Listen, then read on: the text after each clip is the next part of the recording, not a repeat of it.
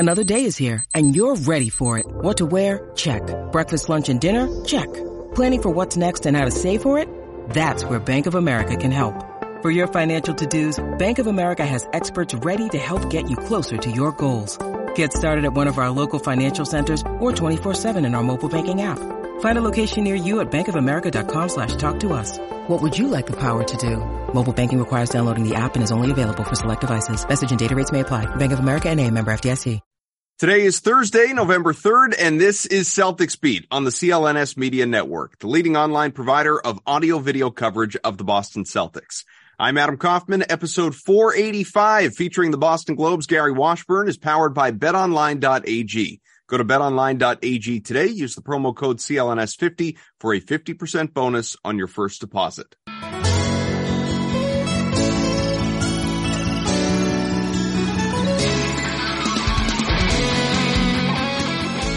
Hey everyone, welcome to November. It's crazy, I know. We're weeks into the new NBA season, and it feels like there was never any off season, right? Now we have real stories, real stuff to talk about, and that includes still Ime Udoka, the story that won't go away, although it seems like maybe he is pretty soon. We'll get into it. Adam Kaufman, Evan Valenti, we're always here, and our special guest today, who I think the last time that he joined us, which was not that long ago, by the way, Ime Udoka was still the head coach of this team, and that is Gary Washburn of the Boston Globe, good friend of this program, good friend of CLNS, part of the A-List podcast as well. Gary, how are you, man? Good, guys. How's it going? Good. Listen, there's lots to sort of a lot on the bone to chew on as it relates to the Celtics and their 4-3 start. I promise to the people out there, we're going to get there. And if you're just tuning in, you don't want to hear about Ime, fast forward a little bit, and we will talk about the team, but we're going to start with all of this Ime stuff. You've been writing about it. Your colleague Adam Himmelsbach has been writing about it. I thought he had very, very interesting comments from Marcus Smart and Jaylen Brown about Ime with respect to, obviously what's going on with these reports, this seeming inevitability that he's going to land with the Brooklyn Nets this season, maybe today, maybe tomorrow, to start as the head coach of this team to replace the parting of the ways with Steve Nash. He was fired. We all know how that went down. And so Ime now is going to be taking over this team. Mark is saying, this sucks. I don't understand it. How do we, this guy led us to the finals last year. How are we letting him just go to a cheap competitor? He's good enough to be coaching there, but he can't coach us. We wish he was still here. Jaylen saying some facets of the same thing. And I get that, they love him. They respect him. He's, as I think one of them said, he's their brother. He's their friend. He's their, all of it.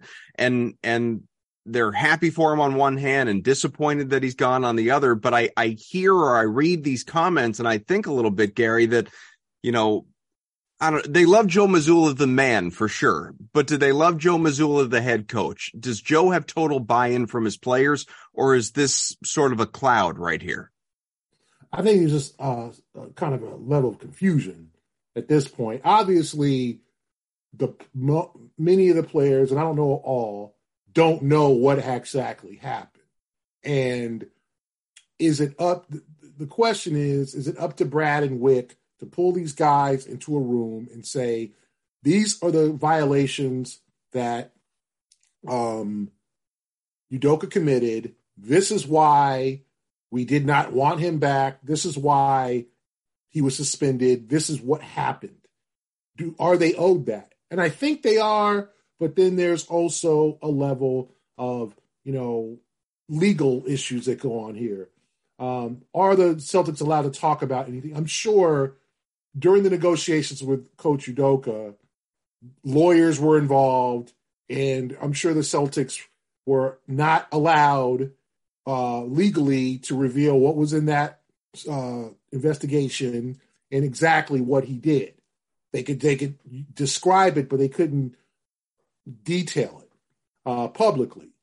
So I think you have legal issues here. And I also think, okay, let's say you say, okay, well, let's tell the players, but tell the players not to tell anybody.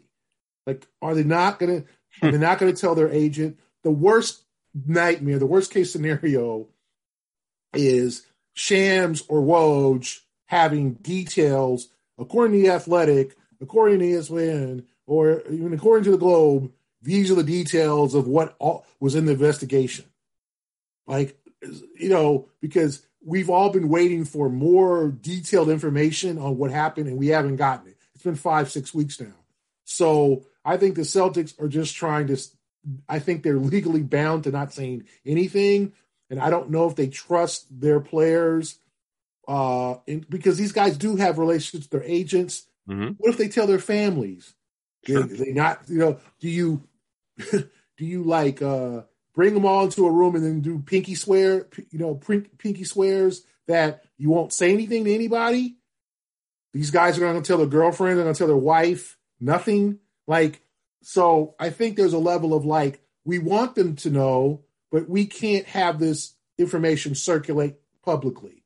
It might ruin Udoka, and I'm sure Udoka's representatives during the negotiations when they were figuring out the suspension said, you can describe violations of team policy, relationship, whatever. No, you're not going any further than that. So that's why I think everyone else around is like, well, what do you really do besides have a relationship with a coworker? Who doesn't, everybody, a lot of people do that. But I think that there's more information that can be revealed and probably should be to the players. But I don't think the Celtics want to go down that legal road and get their asses sued off for revealing this information. Because all it takes is someone, because remember, guys, you have NBA reporters involved, and now you've got TMZ, you've got all, because, he was dating and has a son with a high profile, actress. So you got all these people like clamoring for information. So I think the Celtics are just being very, very protective, but they're going to have to say or do something because it's a concern 6 weeks later when those guys are still like, we don't know what happened. And so nothing has been told to them or not, they don't have peace of mind. So yeah, I understand them being a little bit upset. I understand them being like, oh, wait a minute, you're not even going to ask for a draft pick? Like, obviously the Celtics want to be done with Ime Udoka. Like, I just, whatever it was, okay? And you hear rumors and you have people hitting you up and, oh, this is what I heard he was doing. But whatever it was, besides the inappropriate relationship or the relationship with the coworker, they don't want him back. And I think this says that. Do you think the players just, again, I'm going off of Marcus and Jalen's comments, do they genuinely believe that after all of this, he was going to be back? Or is this just something you say in an interview? Because I don't think any of the three of us ever thought Ime would be coaching this team again. No, I didn't think he would unless, unless it was like a really poor season. And I think they like Mazzulla. I mean, obviously he's got some things to work out in terms of his style. We can talk about that later. The refusal to call timeouts when we all can see that that's on the list. The play is they're getting. It's a concern. Teams are making so a 6-0 run turns into a 14-0 run when he could have stopped it at 6-0. But I think they like the direction the franchise is in. They like the positivity. They believe that the players are buying in. And I just think to bring him back next year and be like, okay, he still has a lot of explain to do to the Brooklyn media if he's hired there. He's not going to Minnesota or Charlotte or Indiana. He's going to New York. They're going to ask. They're going to be paid $6. There's going to be all these people there looking for information of what did you do? You're going to ask. You must be keeping that calendar open. I bet you're going to be there. Of course. And the question is, does he do I made a mistake and I have a comment, or does he do what I felt like I did and there was a disagreement in my actions and there was a confusion there and I felt like I was wronged. Now, I don't think he'll say like he felt like he was wrong, but I'm sure he'll attempt to not say downplay. I don't know if he'll just be like, yeah, I was out of control. It's been 6 weeks. So you're in control now?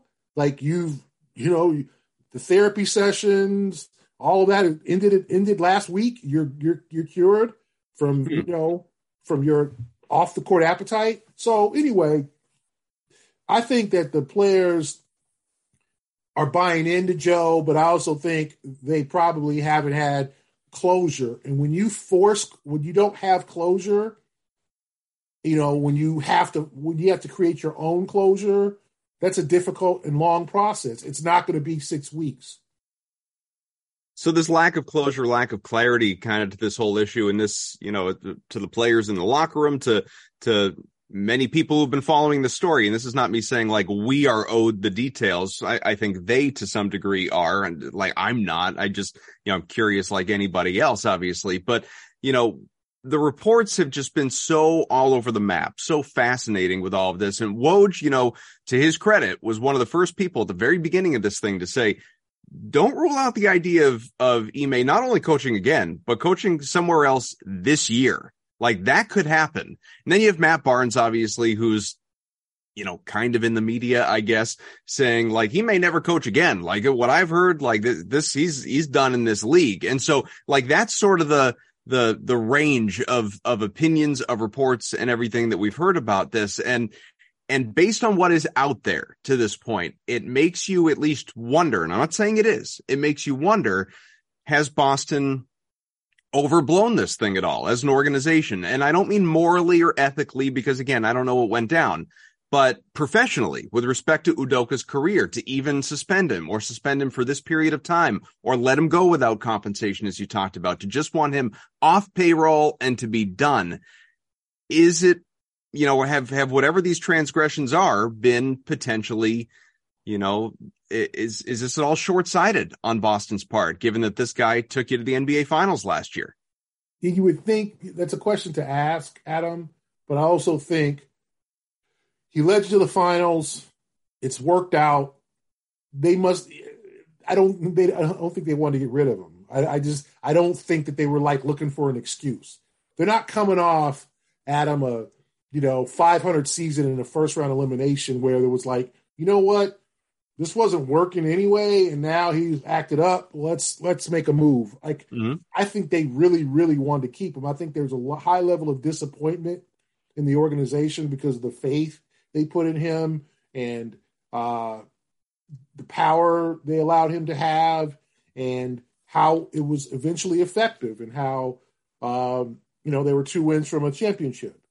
So I don't think that I don't know if it was overblown, but I do think when you don't give any information, it leads for people to think that it was, especially when Brooklyn is like, oh, we'll take you, an organization that has had, a ridiculous amount of upheaval from last year to this year to last week to yesterday.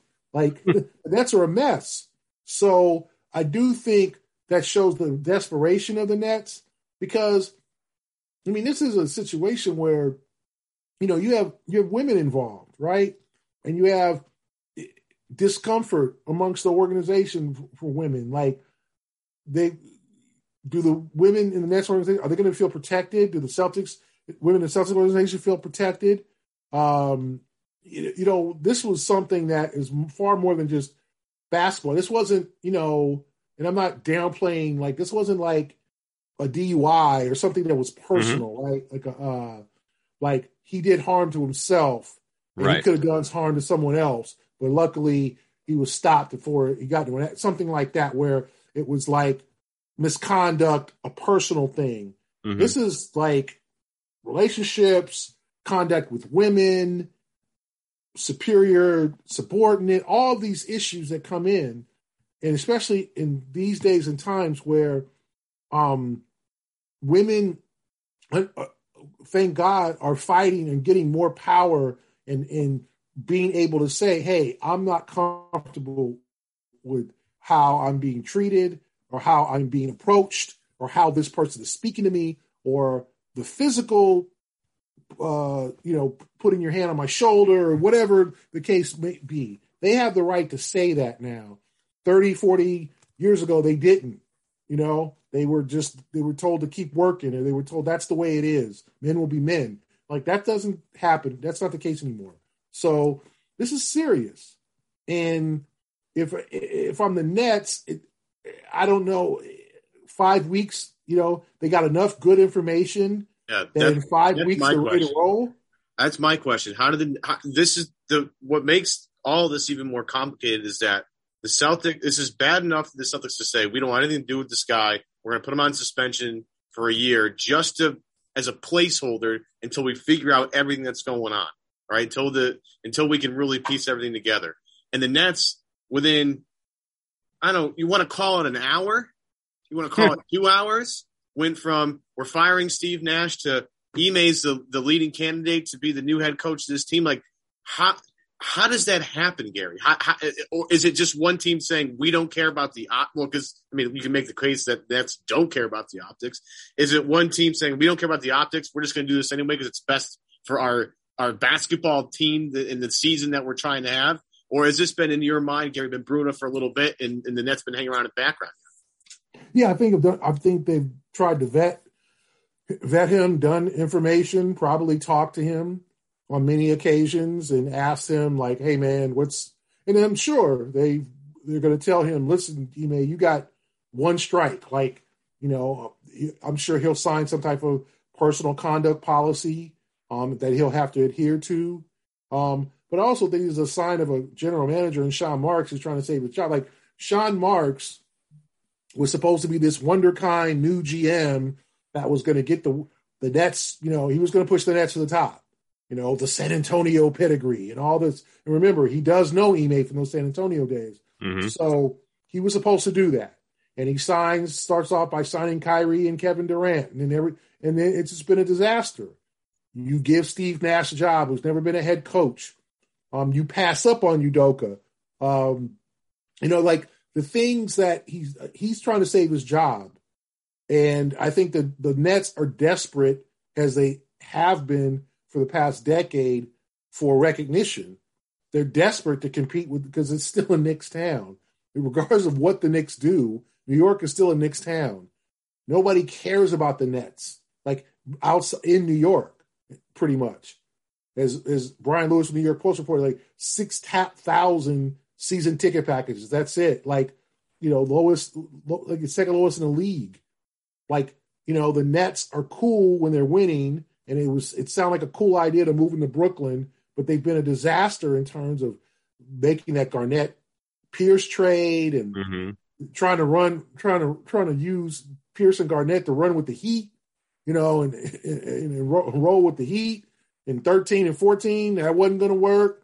And then the rebuild, and they were, trying to, they got D'Angelo Russell, and they drafted well, and they were getting guys, and they were playing hard, and they went to the first round under Atkinson, and then Durant comes in and goes, no, you need to get rid of this guy, and they bring it's a mess, because they want star power, but the stars have controlled things, and the player empowerment has gone haywire. It's still the case, You wouldn't touch Kyrie Irving with a 10-foot pole for your franchise. Mm-hmm. And some teams probably wouldn't touch Durant, not because of his talent, but because he's just been so surly over the last few years. So I think there's a level of desperation, but I also think they might have gotten some clearance or gotten some reassurance that what happened in Boston was a one-off, something that won't happen again, and two, agreeing with Udoka, like, okay, Ime, like, you're going to not be able to have no relationships with anyone in the organization. Everything's on the up and up. We will have someone watching you. Like, it could be a lot of conditions here, like a guy when you sign to an extension or a contract where you've got all these like stipulations of how you can make your money. You got to play in a certain amount of games. You got to, make it all start. Like, there's probably a lot of hoops. Can't play Call of Duty, can't do that. Yeah, exactly. Wear a chastity belt. Yeah, you gotta be. I'm sure there's going to be a lot of conditions to this hire. But if he says he's ready to follow those things and says, "Hey, I made a mistake," but it's been 6 weeks. I mean, that's the thing. It's not been 6 months. It's been 6 weeks. Like, how has he improved himself? We don't know. What has he done? And therapy is usually not a month. Yeah, like, one of the biggest things, I don't know if I had an issue with it per se, but I sort of have an issue with the way some people attacked Joe Mazzulla for something he did when he was in college, right? There was a little bit of flack out there for the Celtics hiring Joe Mazzulla after he's had some troubles in his past when he was a college student. And to go from and Joe has done some things throughout the rest of his career to try and amend for that. And he's talked about that. I'm with you.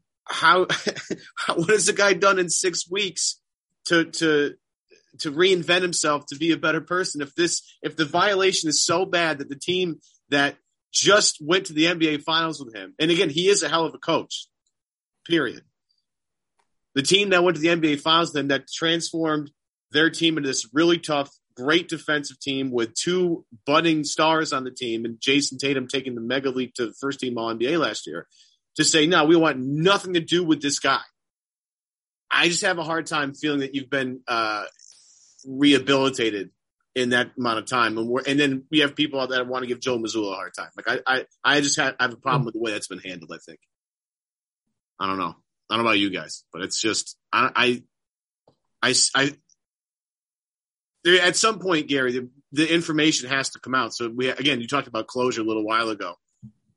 And I almost feel like it's there's just so many things involved. It's very sticky, very messy, but there has to be some sort of closure to this thing so we all can move on collectively, correct? I agree. You would think, but then you get the legal situation going on. You get the Celtics don't want to be sued. They don't want to be sued by Udoka. They don't want to be sued by the person that he was, he was in a relationship with. I mean, they have to be very careful with this. I think they've been told to do that. And they're in a sticky situation themselves. Now, the question is, if you're Celtics, would you have asked for compensation? Hey, I need a first rounder, or 2 second rounders or whatever. I need something for my, what do you do? Or are you just happy you don't have to pay him anymore?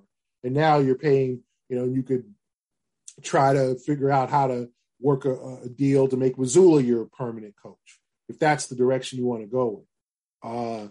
There's a lot of questions here,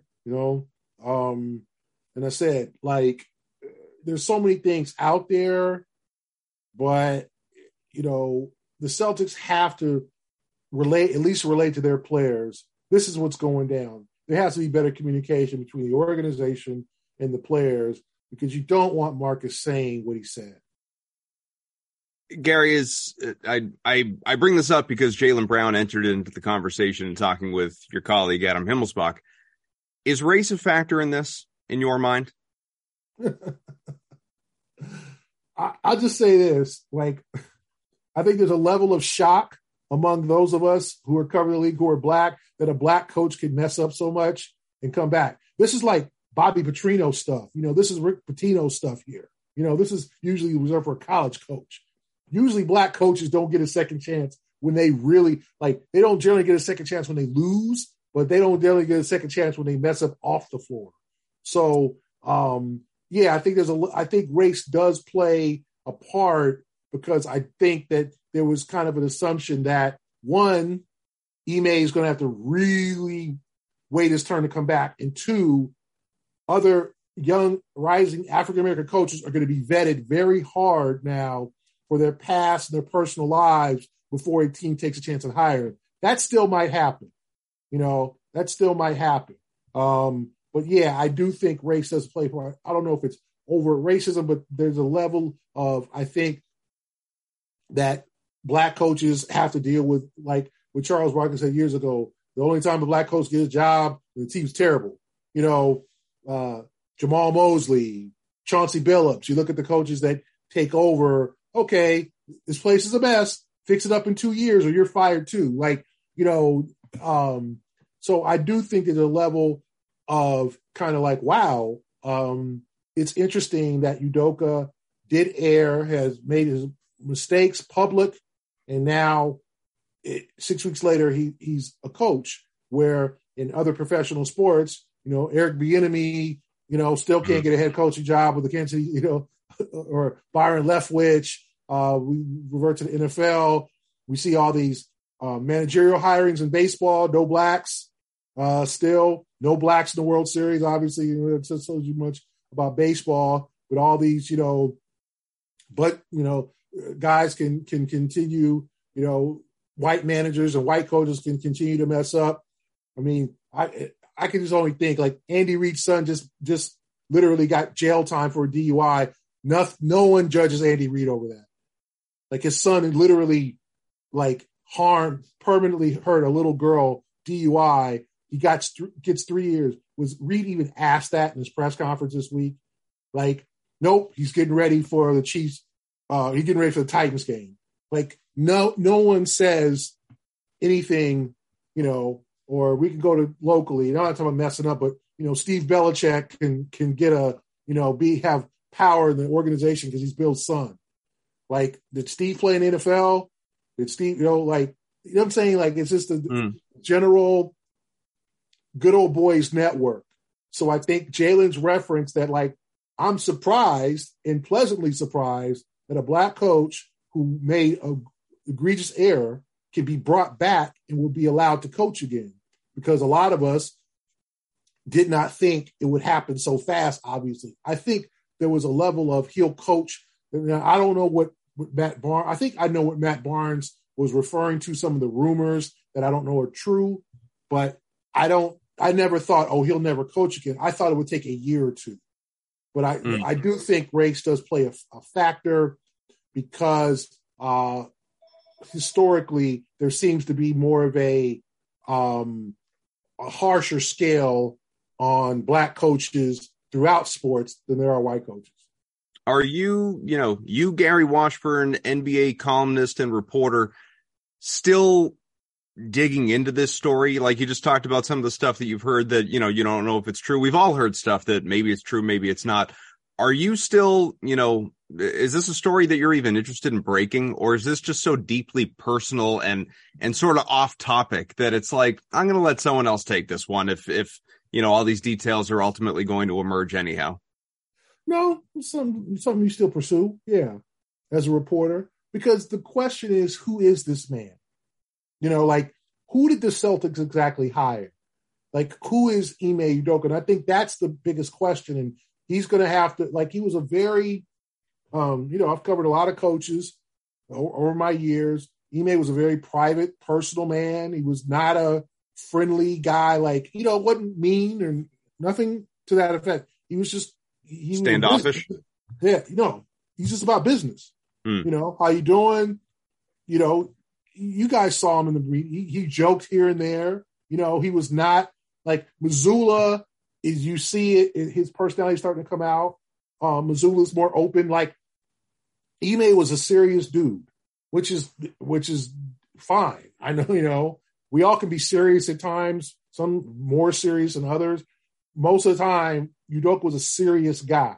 He was no nonsense. He was just focused, but and people thought, wow, that's really great. That's why he's here. That's why he's, was a top candidate. That's why he's in. And so you see that guy that that's the thing that we've all been asking ourselves. Like, you work as a black coach, you work your ass off to get to this level. You didn't have a great NBA career. You're not, because that's the one thing, if you're a black coach and you had an average to below average career or didn't play, the chances of you coaching are not good. Deion Sanders is going to probably get a Power 5 job, because he had to go to Jackson State to do that.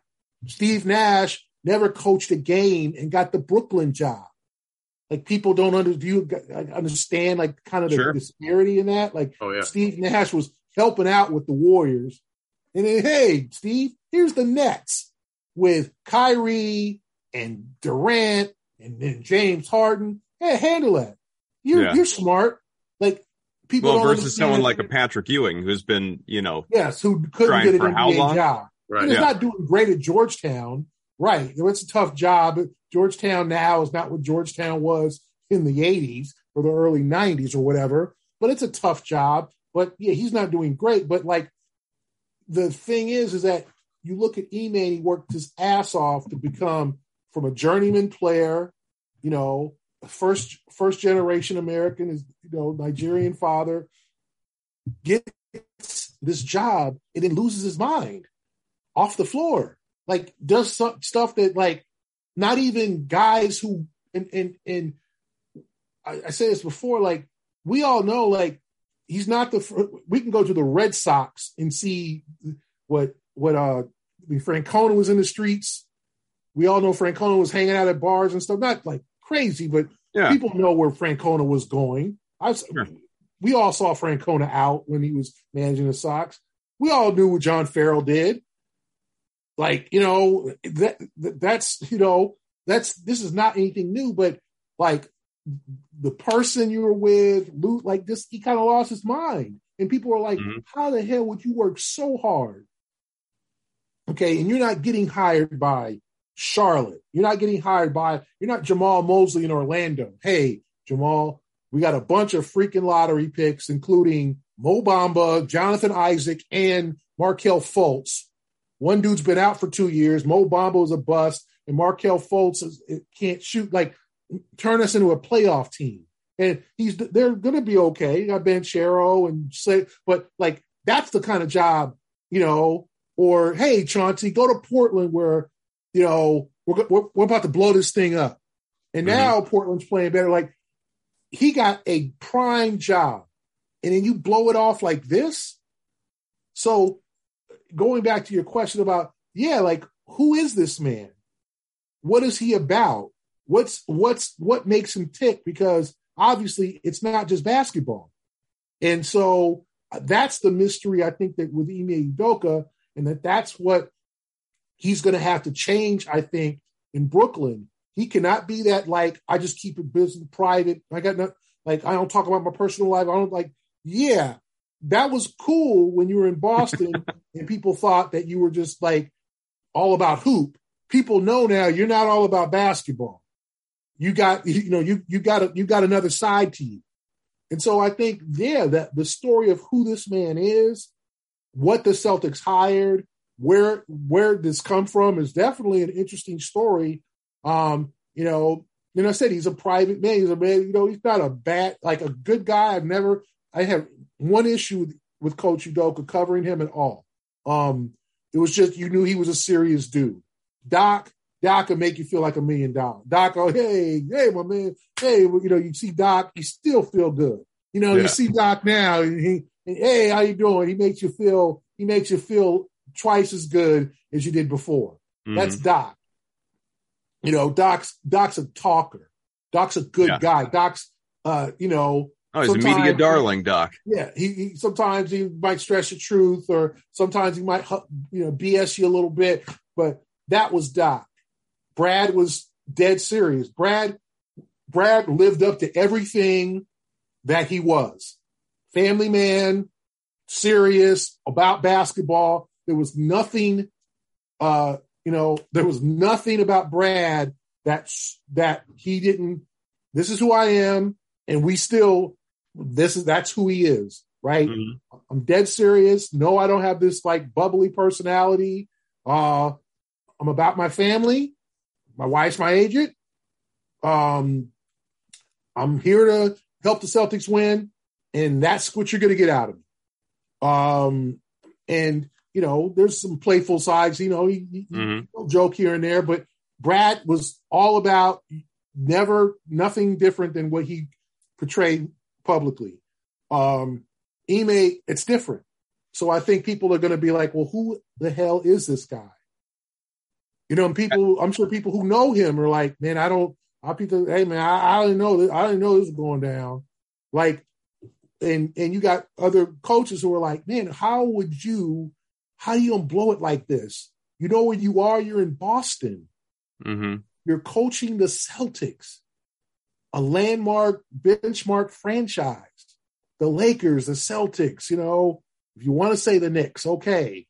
The Bulls or whatever. Like there's a handful of franchises that are, storied. And this is what you do when you you lose your mind. So I do think there's a mystery there. And he's going to have to open up. Things are going to have to change. Like this is the New York media. So, he's got page 6 on his tail now. Yes. Nick Friedell's going to be there. Whatever he does in Brooklyn, whatever he does, like, don't go out. Like, he's going to have to change. And will he admit, hey, I got to change. No more nightlife. No more, I'm about, like, I don't know. Like, that's a good question. Does he think he needs to change? Does he think, guys, that he just made a mistake in judgment of who he decided to have a relationship with, but the Celtics overreacted?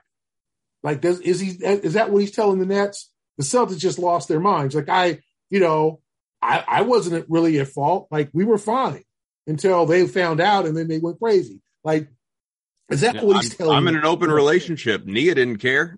Yes, I'm single because I knew that during the season. Like everybody wants to put him in he's not married to Nia Long, and we found out during the season that they weren't in a relationship. We found that out. It's nothing for me to write. I'm going to put in my Celtics notes, I'm going to reveal Udoka's relationship status. It's none of my business. It doesn't affect his job, right? Well, we thought it didn't, but like, so that's not like that. We heard that, and I heard that during the year. Why doesn't he come to more games? Like, I don't think they're together. I think they co-parent, or it's one of those. It's complicated, which is fine. Right. Coach can have that. I mean, there's been coaches with completely other families. So there's been coaches who've had the wife and the mistress. Like, this is nothing new. But I also think is that you're going to have to open yourself up here. And does he feel like he needs to? All these questions will be answered, I'm sure, in coming weeks if he gets his job. I only have one more on Ime, but in transitioning it to basketball, you talked about it. Like, you got a surly, moody Kevin Durant. You have Kyrie Irving, who, his interest level is always in question. He may or may not be an anti-Semite. And now you have this distraction, obviously, with Ime Udoka. Is he good enough, a good enough head coach based on what we saw last year? It's the 1-year sample. Is he a good enough head coach that he can even come in and solve, the Nets' woes anyhow to put them where everyone feels they belong in the Eastern Conference? No, because I don't think they have the personnel. They can outscore you, but they got to stop somebody. And so I don't know if he's going to bring the best out of Ben Simmons. I don't know what happens there. They just don't have enough personnel. And then we'll see what happens when they get TJ Warren back. If that ever happens, and Seth Curry is still hurt. Joe Harris is coming off a year off. Like, they got a lot of question marks, but they could be a playoff team, and they could maybe get to the second round, but I don't see that resurrection because he doesn't have the athletes. And I'll say this about Kyrie Irving. I think that I don't think Kyrie looked at the movie that he retweeted. Okay. I think that movie, and I haven't seen it, but reading because it's on Amazon Prime. Didn't he say he did watch it? I don't think it. First of all, Adam, the movie is 220 minutes. Like, that's like 3 hours. Yeah, that's nobody's got time watching that. It is a chore. Okay. It's The Irishman, but less interesting. Yes, it is like binge watching. So, it is a long movie. And secondly, I think that what people don't understand, and maybe this is just the lack of, I won't say compassion, of understanding. It sounds like, coming from what I've learned, that Kyrie has embraced Black nationalism. Okay, he has embraced the Muslim religion. He has become more leaning toward Black nationalism. This movie was supposed to kind of show that the black man, the black person, was the original person on earth.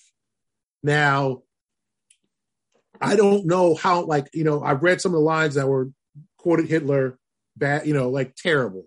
Okay. So I can't speak for how anti-Semitic it is, although the Hitler thing just, that's not just great. Yeah, that's a slam dunk right there. That's anti-Semitic. But instead of just saying, listen, like, I just want you guys to take a different point of view on who is the original man on earth.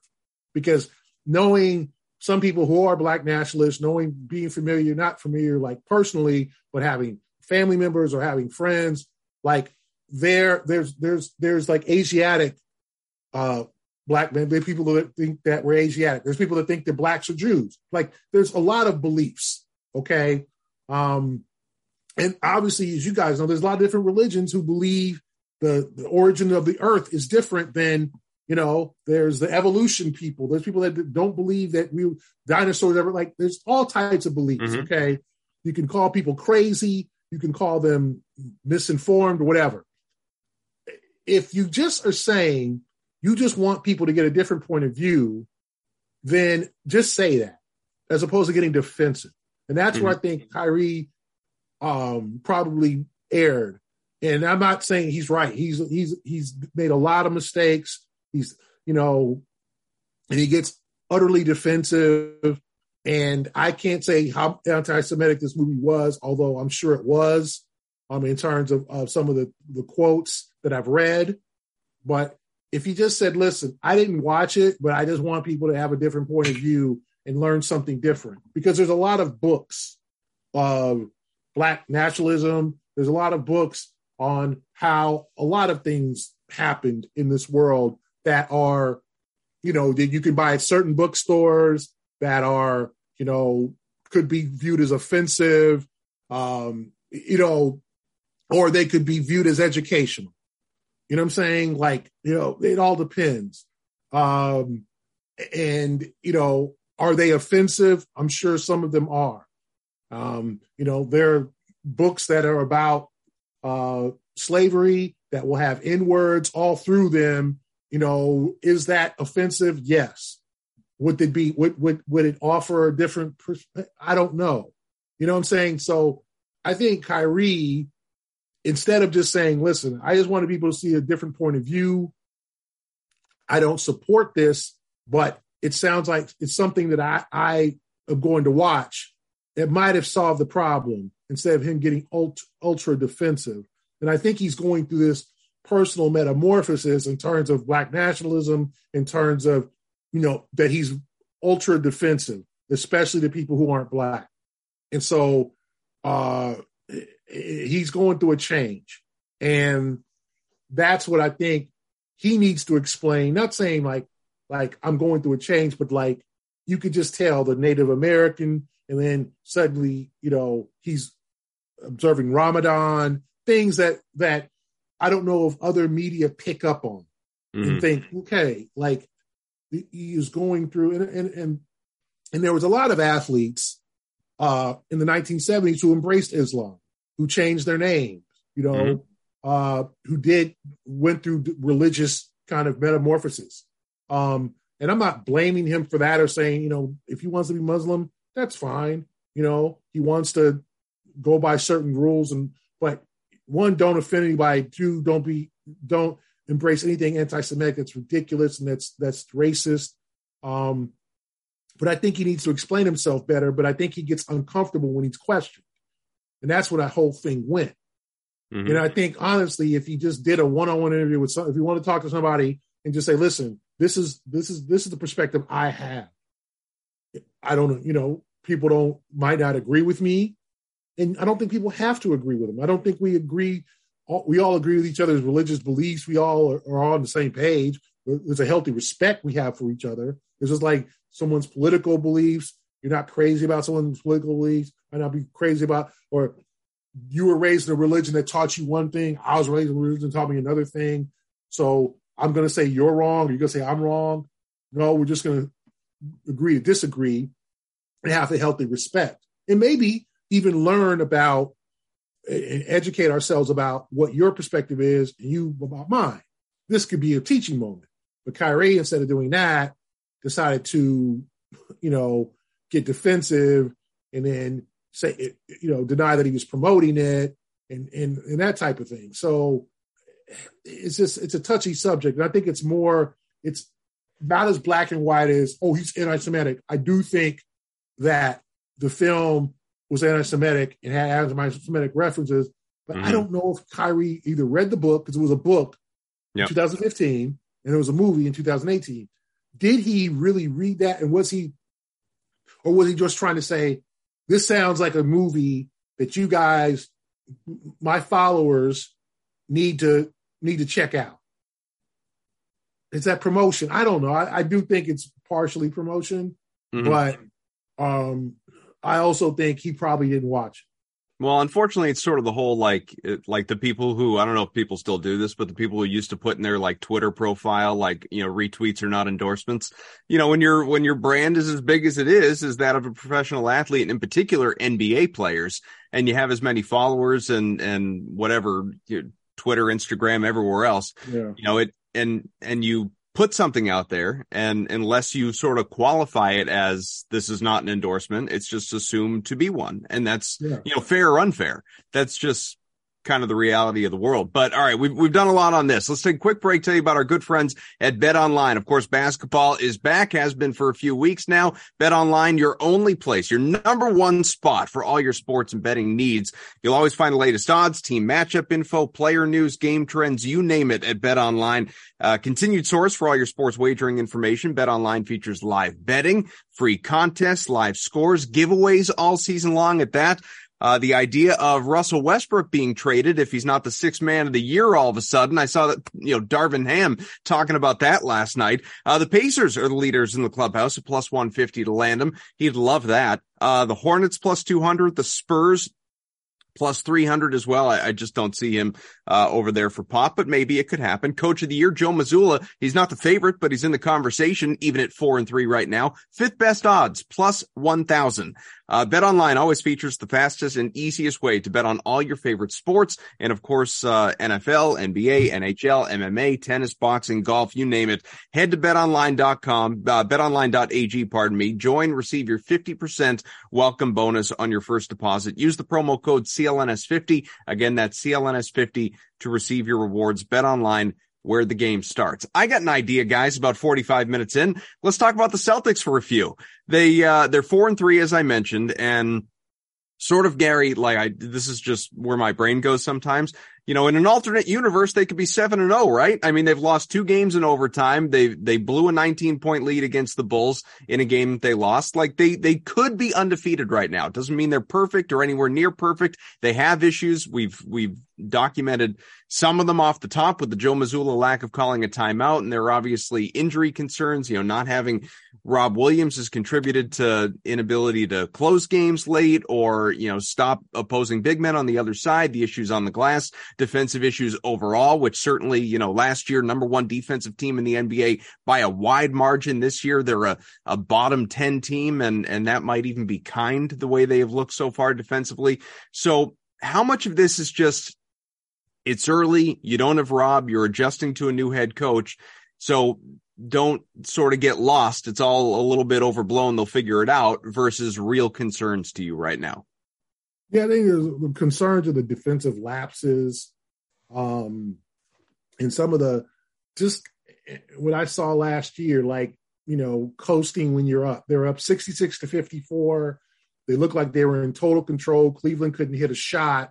And then here comes that, and we can go on the Mazzulla timeout thing. Then suddenly it was a quick 4-0 run. Then it was a 6-0 run. Then you're like, okay, you can see it. They've cut the lead in half. It's 66-60. You still have control. And then what happens? They score. They get within. They tie it, and then Mazzulla calls a timeout. I think it was a 10-0 or 12-0 run.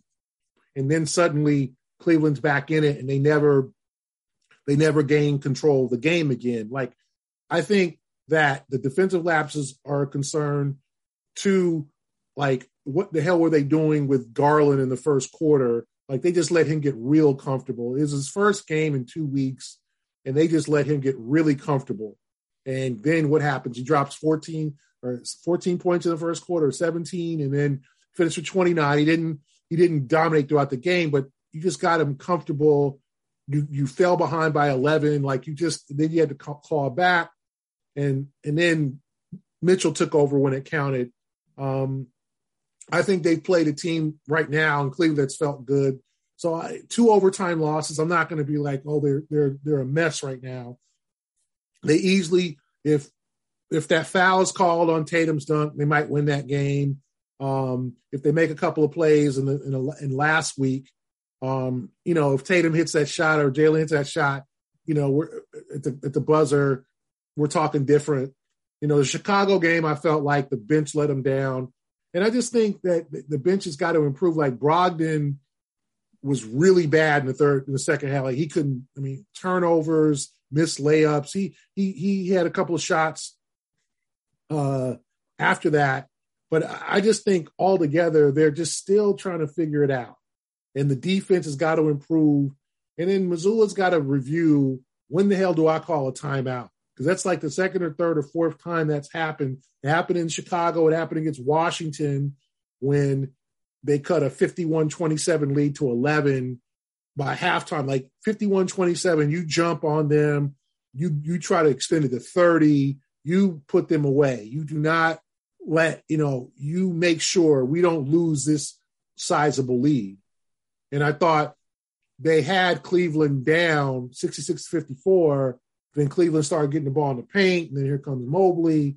They were 66-60. And I thought, perfect time to call a timeout. You see the tide is turning, but let them play through it. And it's just like the Celtics aren't good at that. Maybe other teams are good at playing through it.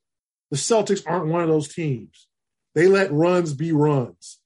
So I think that it's some reason for concern, but the schedule doesn't get easier. Chicago, then the Knicks, then Memphis, then they got a couple with Detroit and whatever, and then Denver comes in.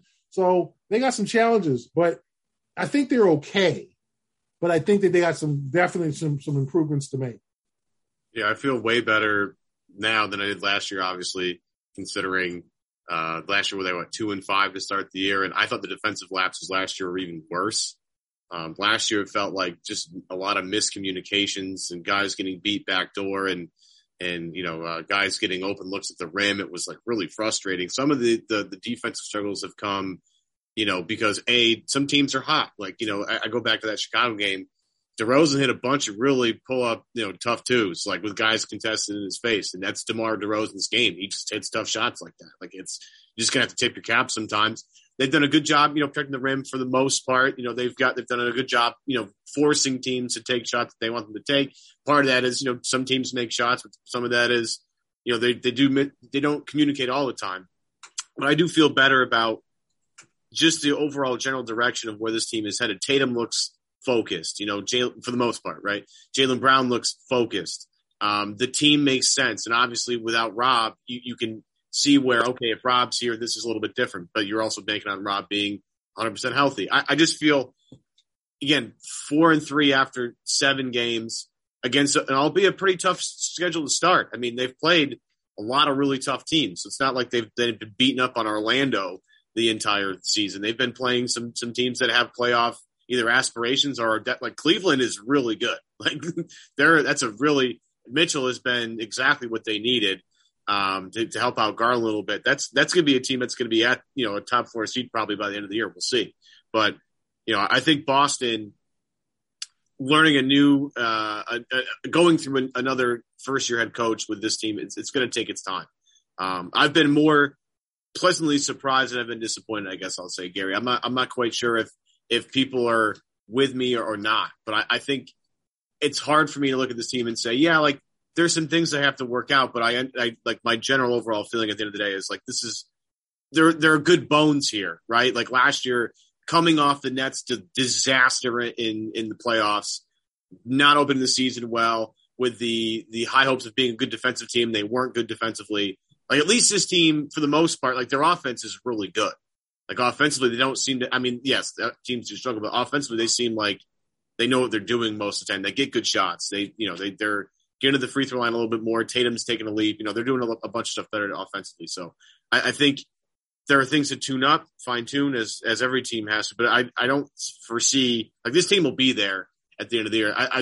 Whether they're a top 2 seed, we'll see, but I feel very comfortable saying that the Celtics play and they'll be a top 4 team in the East. I'm not sweating that at all right now. I don't think it's a hot take though.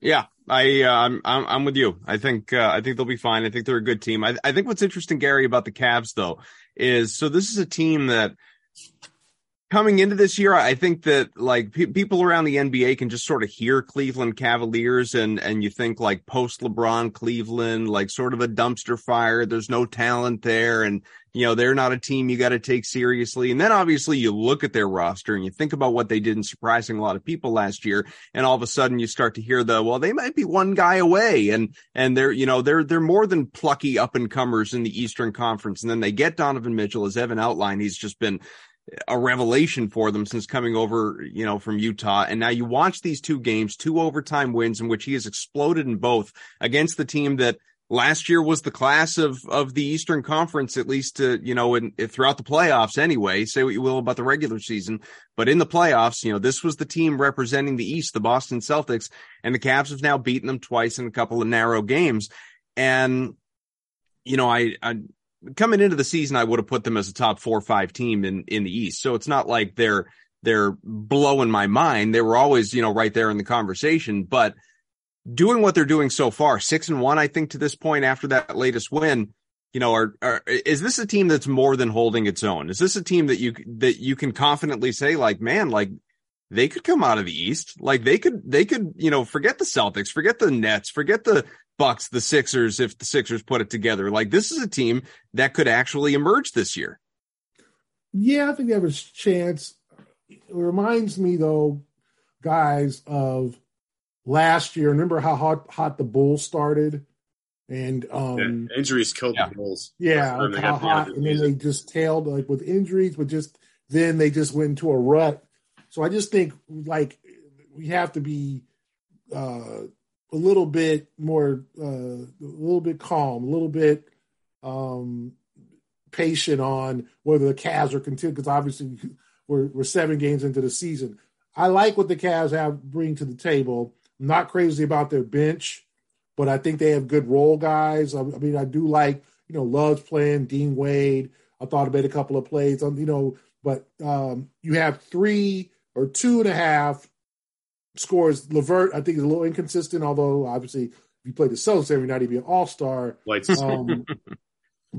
and then I think the Mobley Allen combination is lethal in terms of defensively or whatever. So they're a good young team, but it's all about maintaining that through a whole regular season. Right now they're hot. And I just said before, like I think the Celtics defensively, like, you know, you just can't give up. You can't let Garland get so comfortable so quickly. I just thought that changed. That was the tone of the game that changed everything. That put him behind, and then once Garland cooled off, then Mitchell got hot, and that, you know, and I just think they have to look at some of the mistakes they made. You know, Marcus Smart taking that 17-footer continues to, you know, oh, I feel contact. I'm going to get the shot up. I don't know when the last time he's gotten that call late in overtime where he just fired up, you know, just wasting possessions. You know, sometimes ill-advised three-pointers, you know, just because you're open, you don't have to fire it up. You know, make the extra pass. You know, just things that I feel like they could have very easily won that game and probably should have won that game. I think they were up, 96-92, and then allow like a 7-0 run or whatever. And it was just like that, the ruts that they get offensively, the turnovers. But the Cavaliers, I think, are good. I think they're they're only going to get better, but you also have to maintain it throughout a long regular season, right? Let's see, you know, would Cleveland go, what happens when they go out west? What happens when they face, you know, the tougher opponents? Can they win consistently on the road without, you know? So but I think Cleveland now, to me, is replaced pretty much like Brooklyn and maybe even Philadelphia as like a top 3, you know, because you put Milwaukee. If you want to include the Celtics in there, you can. We'll see what happens like with Atlanta and other teams, but I think Cleveland definitely top 3 right now. Gary, last thing I have for you before we let you go, we got to talk a little bit about this, the Celtics beat, whatever we call this thing, Fantasy Hoops League. Your bragging Dragons, my man. They're 0-2. You're getting creamed by Sean Devaney so far this week. A lot of week left, but man, look at my roster, man. Hold on here. No, but listen, and pull up your roster. That's fine. But this is the problem here. No, okay, I'll tell you the problem. You can point to injuries, but I'll tell you the problem. If you just set your lineup on a daily basis, man, forget. Yeah, that's what I mean. You 1-1 week 1, so you'd be 1-1. And if you use your IR spots, put guys on injured reserve and pick up a free, like you might be undefeated right now. Look, I got who is it here? Kawhi hasn't played in a week now. Put him on IR. Pick a guy up. Yeah, like I'm in trouble here. Well, my problem is I got a bunch of guys that are day to day. So what am I supposed to do when Joel Embiid is day to day? Am I not supposed to put Joel Embiid in my starting lineup? It's like Zion missed a week. Yeah. John Morant had missed like 2 games, both games in Utah with like a sickness. Like I'm just. I feel Gary. This one. By the way, I've Ben Simmons. Like, I'm 0-2. I'm 0-2. Look for a trade. Get rid of Simmons. So yeah, I'll try to make some. I'll try to make some improvements. That's right. We just need you to set that lineup, if nothing else. That's right. Yeah, I got to get used to the daily grind. That's right. That's what it's all about. That's what it's all about. So Gary, I felt for picking Anthony Davis because you're just sitting there in like the 6th round. I'm sitting there. I'm like, okay, at some point, like somebody's going to take Anthony Davis, and I should have known better.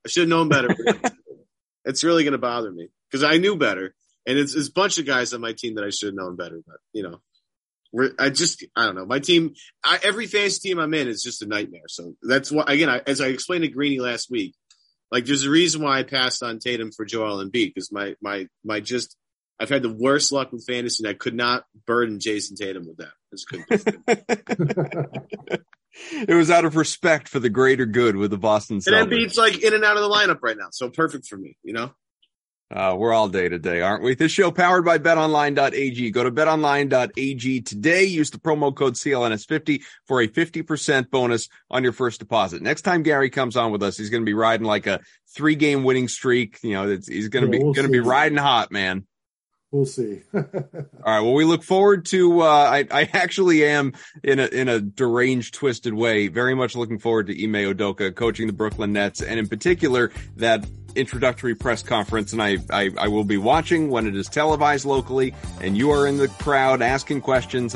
All the ones that we discussed here on this show, I look forward to those being, asked anyway. I don't know if they'll be answered, but they'll be asked. And, we'll see what direction everything goes. And hopefully the Celtics can put a little run together here too. But, Gary, thanks for hopping on as always, man. Thanks a lot, guys. Appreciate it. All right. Gary Washburn, Evan Valenti. I'm Adam Kaufman. This has been Celtics Beat. Here's to more wins and more actual Celtics talk next show around. We'll see you.